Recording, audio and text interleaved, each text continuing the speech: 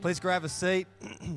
I feel like every time I get up here after Sam, he's got a new nickname for me. Today, I'm Uncle. I'll take that. Am I an uncle yet? Yeah, I've got some nieces and nephews, don't I? Yeah, I couldn't remember their names off the top of my head, but yeah, they're cool. They're cool. Tell me about it, right? I'll reference this in a few minutes, but I feel like I'm such a single tasker as a man. Like if I'm in one frame of mind, and if all of a sudden the topic changes, it literally you can see the cogs ticking over in my brain. It takes me like 30 seconds to reboot. So all of a sudden I start thinking about nieces and nephews, and I've just got to wait. It's like any moment it's gonna click. Okay, yeah, I've got a few of them. I feel like we're all a bit stiff this morning. You know, I feel like we need to limber up a little bit. Why don't you stand? Come on, church is fun, yeah? Come on, have a stretch.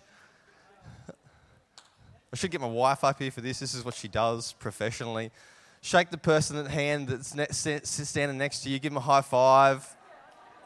If you don't know the person next to you, introduce yourself. Tell them your name. Come on, the opportunity. Grab a seat. Come on, this is family, right? I actually feel like for me, it's been quite a surreal week. I don't know if anybody else has experienced this in the last few days, but when you think about the future, you always think that things happen very slowly, and there are times in life where you realize that change is happening very quickly. I don't know if anyone's realized this, and I actually make a pretty concerted effort to sort of disengage from media, essentially. So I've got a Facebook account. I think the last time I posted on there was about 2013. If you send me a message and I don't reply, don't take it personally. It's just because I'm a little bit disengaged from social media. I don't really watch free-to-air TV unless there's like sports or something on that I want to watch, because I generally find it a bit overwhelming. And so this week, I just sort of was a little bit disengaged, and I just thought a little bit about what's going on in our country, and there's a lot going on, if you haven't realised. And one of my values, or one of the things that I aim to do, is not to respond to a situation. So if my kids are playing up, which they're young, so that's pretty regularly, I'm trying to train myself to not respond to how my kids are acting. And I do the same thing spiritually. So when there's stuff going on in our country, I actually make an effort to not respond to a situation, but instead I try and respond to what the Holy Spirit is doing. So I had a bit of a moment this week. I was having a lunch break. I was really busy this week with work, and I'm actually going to have lunch today, and I sat down and I just kind of tuned out and sort of thought, what's actually going on? Because I feel like it's been so bombarded by media and by everything that's going on. And God just kind of showed up in my office. And this isn't my message, by the way. I just felt the need to share this with you guys this morning. But I really feel that God said to me, there's so much going on, but the pressure, the pain in this situation or in this time is not just about what's going on in the world, it's also about what's going on in the church. And I believe that God is starting to reopen people's eyes to the things of God. There's actually a passage in Acts 2 where Peter is trying to describe the Holy Spirit and the Holy Spirit turning up in Acts 2. And he actually uses a passage of old scripture and says, your young men will see visions and your old men will dream dreams. Okay? What's significant about an old man dreaming dreams? The significant thing is that they once had dreams and those dreams had died, and yet Peter said the Holy Spirit will reawaken dreams. And so I feel like in this time, in this life that we're living right now, God is starting to reawaken believers in our society. He's starting to challenge people whose maybe their dreams have gone dead to go, it's actually time for you to be a light in the world again. So I believe that God is going to start to I believe that God's actually encountering people, believers, to go, you actually were created to make an impact on society. And he's going to start to release dreams. He's going to start to release vision to people that will be passionate about reaching their world. To actually go and be like Jesus was. To heal the sick, to raise the dead, to provide resource for those who are in need, and actually deliver that to our society. So I want to pray for you this morning before we get started. Jesus, I thank you for this amazing group of people here this morning that we call the church. And Father, we prophesy that there would be encounters in people across this building, and they would start to realize the vision and the future that God has for their life, that they are not victims of this world, but they are powerful and are equipped with the Holy Spirit to do good works in Jesus' name. So we release miracles, we release prophetic insight, we release strength and wisdom into the church this morning in Jesus' name. And everybody said, Amen. This morning I want to talk to you guys about perspective. How do you view the world? How do you view people? Because I've realized that ultimately your perspective determines your actions.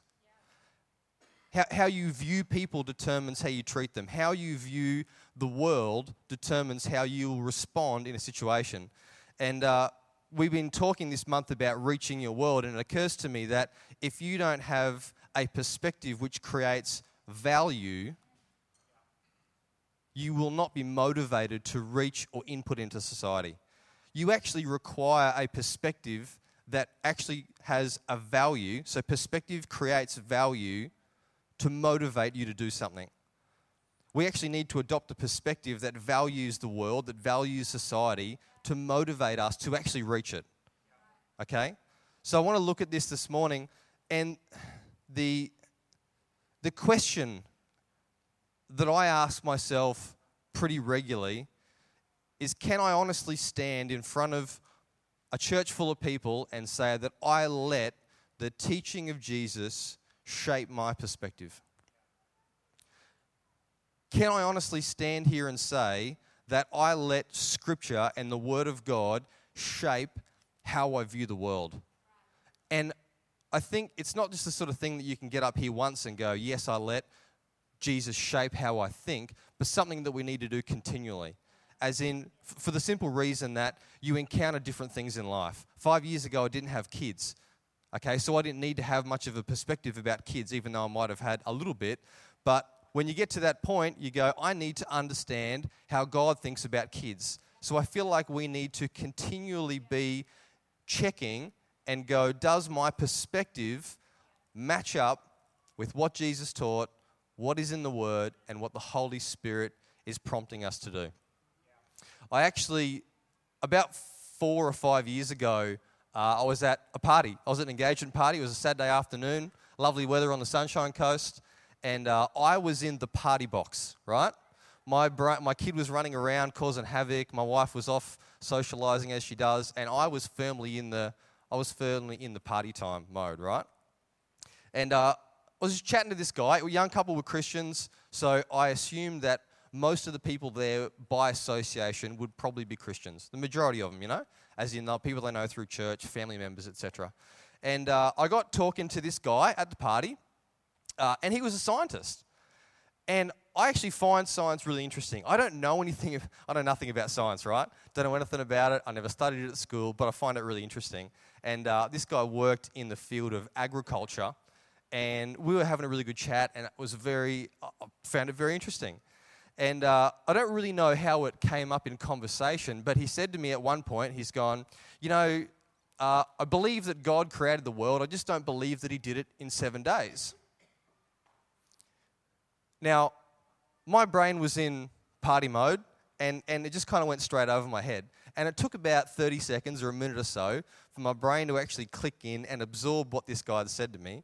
And I said, so you believe that Almighty God created the world, but he didn't do it in 7 days? And this guy went on and spoke about how, he thinks maybe it happened over X amount of million years. And we spoke about it for a few minutes, and slowly but surely over a few minutes, my brain ticked over into my theology box, okay? And it kind of dawned on me, and I said, so you're a Christian, obviously? And he's like, yeah, I'm a Christian. I said, so, you believe the fundamental elements of Christianity? He said, yeah, sure. I said, you believe in the Bible? He goes, yeah, I do. And I said, so let me get this right. You believe that an almighty God created the world, and then after a series of events, he needed to come back to earth. So he supernaturally impregnated a young lady, and she gave birth to God in the flesh, who was Jesus. Okay? And Jesus grew up till he was about 30 years of age, and then he started ministering the kingdom where he supernaturally raised the dead. He brought people that were dead back to life. Okay? He healed incurable diseases, and he made things appear out of nothing. He was assassinated by the government, but he came back to life 3 days later, and then he ascended into the clouds to another dimension that we call heaven, and sent a spirit, his Holy Spirit, and when you believed in your conscious mind to follow Jesus, that spirit entered into your spirit, and now you are a new creation. So you believe that, but you're not sure if Jesus created the world in 7 days. And he went, well, I'd never really thought about it like that.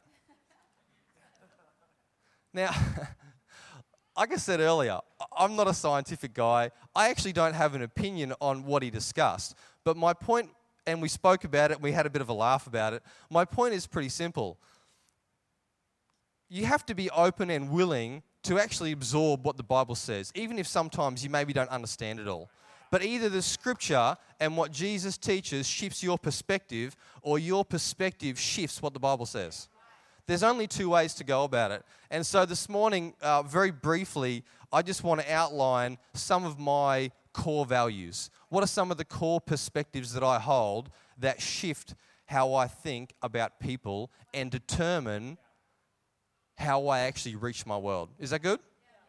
The first thing I want to share about is the future. What is your perspective on the future? Now, don't go, carving out your alfoil tin hats just yet, all right? I'm going to try and keep this quite brief. But what do you actually believe about the future? It might seem odd, but for me, it is one of the key things that shifts and shapes perspective for me in life. How I think about my family, how I think about my finances, what I do with my time, what I do with my resources, because I'm thinking about the future. What you believe about the future determines how you'll act in the present. What you believe about the future determines how you will act in the present. I travel a bit for work, okay? Not every week, but normally every few weeks I'm going to another capital city in Australia. Has anyone ever been in the car with a few guys in a rental vehicle? Just a few of us? For some reason, there is this weird phenomena that takes place when generally men get in a rental car, right? And for some reason, it's like all their Top Gear dreams in life come to fruition. It's like, I've always wondered what would happen to a car if I did this. I've always wondered what it would be like if I was to drive this four-wheel drive across that traffic island at 60 kilometres an hour, because I've never experienced it before, and I'm in a rental car, and so I want to try it out. I'm not going to go into detail, but I've been in some rental cars when some outlandish things have taken place with guys driving a rental car. You guys are hearing me? Why is that? I'd like to propose it's quite simple. When you've got a rental car for a day and a half, you just give it back when you're done. There's no future, there's no perspective, there's no responsibility. So you just give it back when you're done. It actually doesn't matter. I would never buy a rental car. That's just me personally. But there's no perspective of the future. Why do you do it in a rental car that you wouldn't do it in your own? Well, the answer is quite simple. You're probably going to have your own car for 5 or 10 years. So you view the future differently to one that you've got for a day and a half, because all of a sudden it requires you to take responsibility for something that you would otherwise pass away. You were created for eternity. Okay? As confronting as death is as a topic, and recently I've had a colleague's wife pass away very unexpectedly, and so a lot of the office conversation has been about death. We don't like to talk about it. We are all going to die at some point. Amen. But that's not going to be the end. Okay, the Bible's very clear about this. When we die, our spirit is going to live on. You were created by God with that intention, with a spirit and a soul. And when your body passes away, your spirit and soul are going to live on. Okay? So all of a sudden, this 60 or 60 to 90 years or whatever you're lucky enough to enjoy here on life doesn't become such a big deal, but becomes a small part of the overall picture. Okay? You were created for eternity. And yet society wants to just completely take that out of the perspective and go, you're alive for a while, so try and get as much enjoyment into life as you can. And yet specifically, Jesus did not teach this. Matthew chapter 6, verse 19, Jesus says, "Do not lay up for yourselves treasures on earth, where moth and rust destroy and where thieves break in and steal, but lay up for yourselves treasures in heaven, where neither moth nor rust destroys, and where thieves do not break in and steal." What's the point? You can invest in life, and you should invest in life. I want to say that clearly. You should be investing into your retirement. You should be investing into your children and your grandchildren, because that is wise. But Jesus clearly said one of the most significant aspects of life is to be investing into your eternity. Okay? If we live with a perspective that removes eternity, it changes our perspective to just this life. And that is not what you were designed for. You were not created to have such a short-term mindset, but you were determined and created to live for eternity. I believe we should be spending as much time, effort, and enthusiasm into planning and investing for eternity as what we should be into anything else. If I'm not spending as much time and energy and resource and money investing into the kingdom as I am into my children and my superannuation, my perspective has somehow adopted something that Jesus didn't create. And so we need to think about our future. Now, just briefly, when we accept that this world is finite, we start to ask questions about how the world will end. Okay? Now, I remember watching a documentary when I was like 8 or 9 years old about Armageddon, about basically, different passages of Revelation. It wasn't a Christian documentary. It was just something randomly, I think maybe like Lois and Clark Kent and Lois or whatever Superman was called in the 90s wasn't on that night, and so they ran the Revelation doco, right? And I remember watching it as a kid, and it freaked me out. It proper scared me. Like probably one of the things that scared me the most. And so when I was like 8 years old and I saw the storm clouds coming across on our property, I was like, is this it? Is it going to be fire from heaven and stuff like that? But that was actually, I never really heard anything different. But the truth is, this world is going to end. And as Sam said earlier, Jesus is coming back. Jesus is actually returning in a literal sense, okay? I'm not going to jump into when and how and a bunch of the information, but God is coming back. And it is actually going to be the pinnacle of Christian history. It is going to be the pinnacle of world history. All of history, all of creation, all of the world is going to reach a crescendo, which is the return of Jesus coming back to the earth. Okay? So if you manage to find a way in your theology or your thinking that removes that out of the picture, you cannot actually have a clear perspective of what Jesus actually taught. Okay? One of my favorite passages in the Bible is out of Isaiah chapter 2. So this is Isaiah prophesying about Jesus' return about 500 years before Jesus was actually born, okay?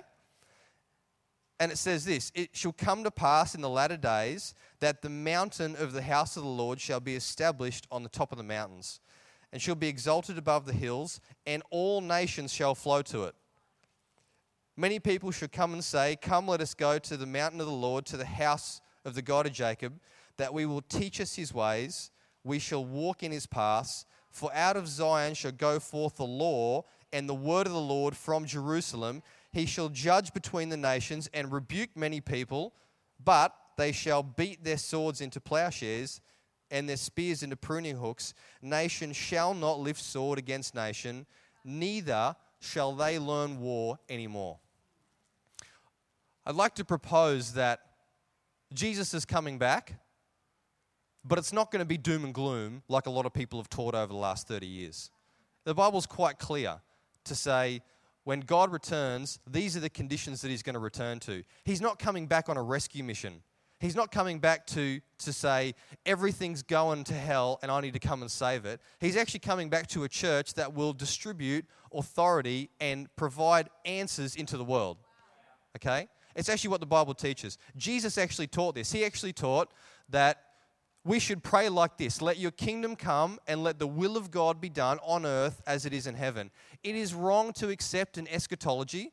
Eschatology is the study of the end times. It is wrong to adopt an eschatology that somehow promotes earthquakes and violence and wars and famines, okay, but doesn't promote the goodness and the kindness of God and His kingdom being established here. And there's a big difference between the two. If you adopt a perspective that the world's going to hell, you don't need to do anything because you're not responsible for it, okay? It's just a rental car. You can just push it away because you're not responsible for it. God's going to come back on the white horse, which is a literal term. He's going to turn up on a white horse, and He's going to come back and rescue us. So you can absorb yourself of all responsibility. But Jesus didn't teach that. Jesus said, go out and make disciples of the nations. Isaiah 2 sounds like the church making disciples of the nations, because it says that the nations of the world will come to the church and say, teach us your ways that we may live in your paths. We actually need to adopt an eschatology that creates responsibility in the church for society. Okay? We're not here to live in a perspective that shifts the blame to someone else or to another time. The second thing I want to look at this morning is people. What is your perspective on people? And this morning I just want to address one thing which for me is very critical, and that is, how do we view people that are different to us? I don't think in terms of how we think about people, there's a more pressing issue in Western society at the moment. There's a lot of issues, but how we think about and how we treat people is of paramount importance in 2017. Okay? Because people are looking at the church to go, how does the church treat people? How does the church view society? Okay? So I don't think it is the critical, most important issue to the church, but I think from the world's perspective, it's actually really important because people are looking at us to see how we treat people. And that's something they haven't done for quite a long time. It's a big issue in the church right now.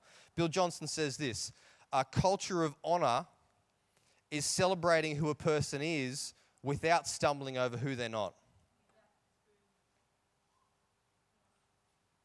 Matthew chapter 5, verse 43, Jesus is teaching His disciples and He's responding to a question of how do we view people, okay? Verse 43 starts like this: you've heard it said that you shall love your neighbor and hate your enemy. Very, very clear. You have heard it said, you shall love your neighbor and hate your enemy. Where did they hear that? Now, just to put this into context, okay? Jesus is a Jewish man living in a Jewish culture under Roman law, okay? This is the discussion that he's having. And a Jewish person asks him, how do we treat people? And Jesus says, you've heard it said, you shall love your neighbor, as in love our neighbors, but hate your enemy. They'd actually heard that as a Jewish person in culture. They had actually heard that from the Bible. Okay? We go back to Leviticus, we go back to Exodus, and we start to read what God had set up in terms of the Jewish nation. And your love for God, okay, think of all the stories through the Old Testament. Your love for God was determined by your passion to defeat the enemies of the nation of Israel. Do you guys get that? So in the Old Testament, Jesus said, I've created a people and I've created a place for my people. And other people were trying to come and there would be wars and there'd be fights. And your love for God was shown in how passionately you would fight the enemies of Israel. So when Jesus says this, you've heard it said, this was their culture, okay? This was their scripture. This is what they'd actually been teaching. And yet Jesus turns around and He says to them, this is what you've said, this is what you know, but I say to you, love your enemies. Completely countercultural. Love your enemies, Bless those who curse you, do good to those who hate you, and pray for those who spitefully use and persecute you. That's a very different shift in how we think about people. Jesus took a view that said it is okay for you to hate people, and he completely discarded that and said it's actually only okay for you to love your enemies. Okay? And he goes on and talks about it. For if you love those who love you, then what reward do you have? Do not even the tax collectors do the same? And if you greet your brethren only, what do you do more than others? Do not even the tax collectors do so? Therefore, you shall be perfect, just as your Father in heaven is perfect. How? By loving those who are different to you. I just scribbled this down this morning. I have 5 filters that to run my thinking through on how I view people, okay?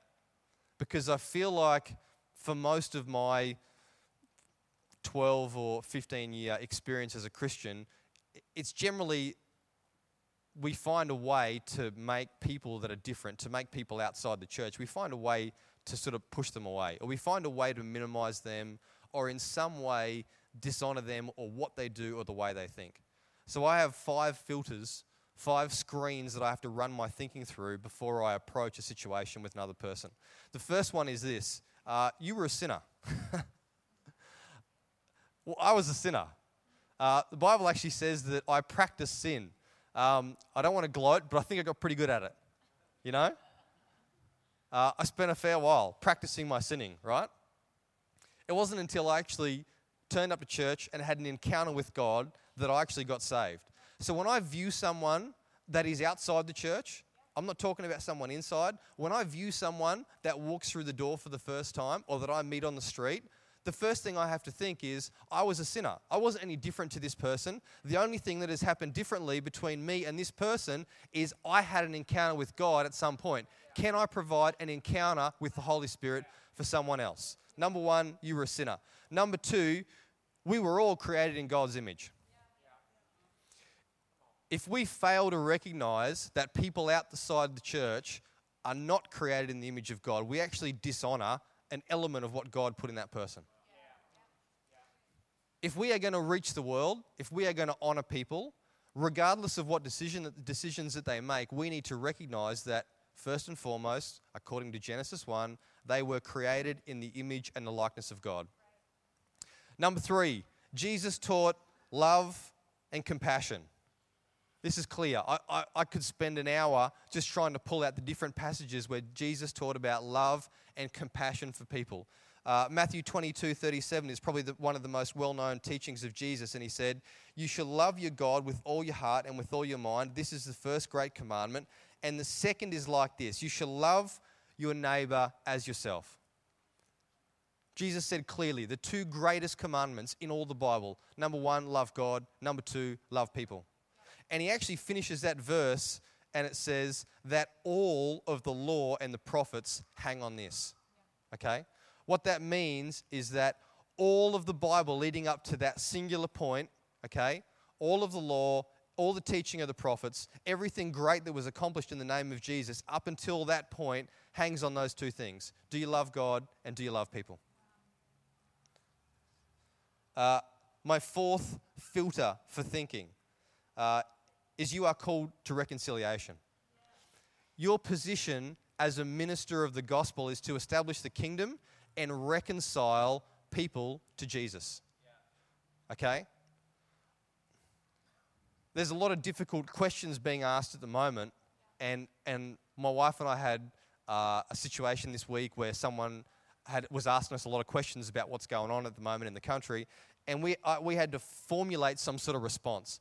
And so we did that to the best of our ability. And one of the things that probably stirred me the most was I need to be able to share my opinion on a topic, but also understand that my main role is to reconcile people to Christ. So we put a response that was as concise and as simple together, but put some clear things in there to go, this is how we view people. Because predominantly, our role is to reconcile people to Jesus. Paul taught this considerably throughout his ministry. 2 Corinthians 5, Paul says this, "Now all things are of God, who has reconciled us to himself through Jesus Christ, and has given us the ministry of reconciliation. That is, that God was in Christ, reconciling the world to himself." Okay? And the last of verse 19, it says, how do we do that? Not imputing their trespasses against them. So we were reconciled to God through the work of Jesus. Okay? And then Paul goes on and says, you have the ministry of reconciliation. What is the ministry of reconciliation? Finding people outside the world and not counting their trespasses against them. What's your position in work? To go and love people that are sinners. Okay? How do you do that? You wipe the slate clean. Their sins, gone. Are they sinners? Yep. Does it bother me? No. Why not? Because my role is to be a minister of reconciliation by not counting their trespasses against us. I feel as a church we need to be known by how well we forgive people of their sins more so than what our stances are on particular topics. Okay? If people don't have a value for us, and I believe that value is created by living these lifestyles, if people don't have a value for us, they're never interested in what we have to say. Okay? We actually have to be, and we speak about this regularly, the church needs to be an important part of society that is valued so they actually want to listen to what we have to say. You know, Isaiah 2 says the same thing. People will come to the house of the Lord. Why? Because they value what we have to say. The fifth filter that I run my thinking through is you can disagree without dishonoring. The whole view at the moment that to disagree is to dishonor, in my opinion, is completely false. Every married person knows this, okay? If, you know, you laugh at me, I know you're like, all right? If my wife and I, if our marriage somehow stopped functioning because we disagreed over a topic, we'd be in a lot of trouble, okay? Disagreement does not affect the fact that we can still honor each other and still love each other and support each other even though we disagree, okay? If you adopt that perspective, that somehow disagreement inevitably just means dishonor, you'll never be able to actually function in a relationship with other people, okay? So you can disagree with someone. I was lucky enough to have a teacher in life and he taught me about marriage, he taught me about work, he taught me about career and about God, and he said, you can ask any question you like of me. You can question my motivation, you can question my leadership, you can question my choices, my family, my finances. You can question anything you like about my life as long as you do it respectfully.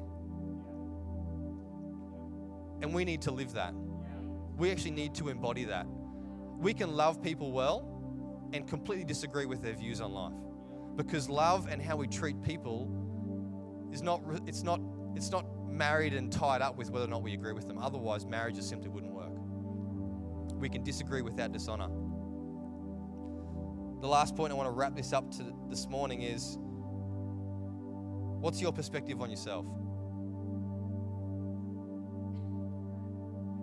What is your perspective of yourself? I might seem a little bit confident every now and then to people that don't know me, but I actually believe I'm God's answer for the world. Come on. Woo. You know what the good news is? I also believe that every one of you are God's answer for the world. Come on, that's good news. We actually need to adopt, think about it. Jesus spoke about John the Baptist and he said, the least in the kingdom is greater than he. Just think about that for a second. He said that John the Baptist was the most influential and amazing prophet that had ever lived, and Jesus said the least in the kingdom is greater than him. So every person that actually made a decision to become a follower of Jesus, Jesus said, you are a new creation. Imagine what we could achieve. Imagine the influence that we could have on a society, on the positive influence that we could have on a society if we actually believed that we were the answer to the world. Paul actually spoke and said, he speaks about the mind of Christ. And he says, the only person that knows what's going on inside of you is you. So the only person that knows what's going on inside the mind of God is God. Okay? And then he says, but you have received the mind of God. So what that means is, you might not know that you have the answer, but the answers are actually in the mind of Christ, which you actually already have. The solutions to the problems of the world are actually sitting inside believers through churches in the nation. We actually need to realize that we need to start providing answers, okay? The answers to the issues, okay, are hiding inside of Christians because we haven't realized that we have the responsibility to deliver answers to society.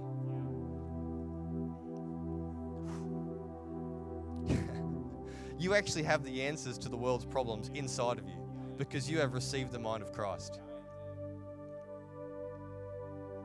Why don't you bow your heads? I want to pray for you this morning.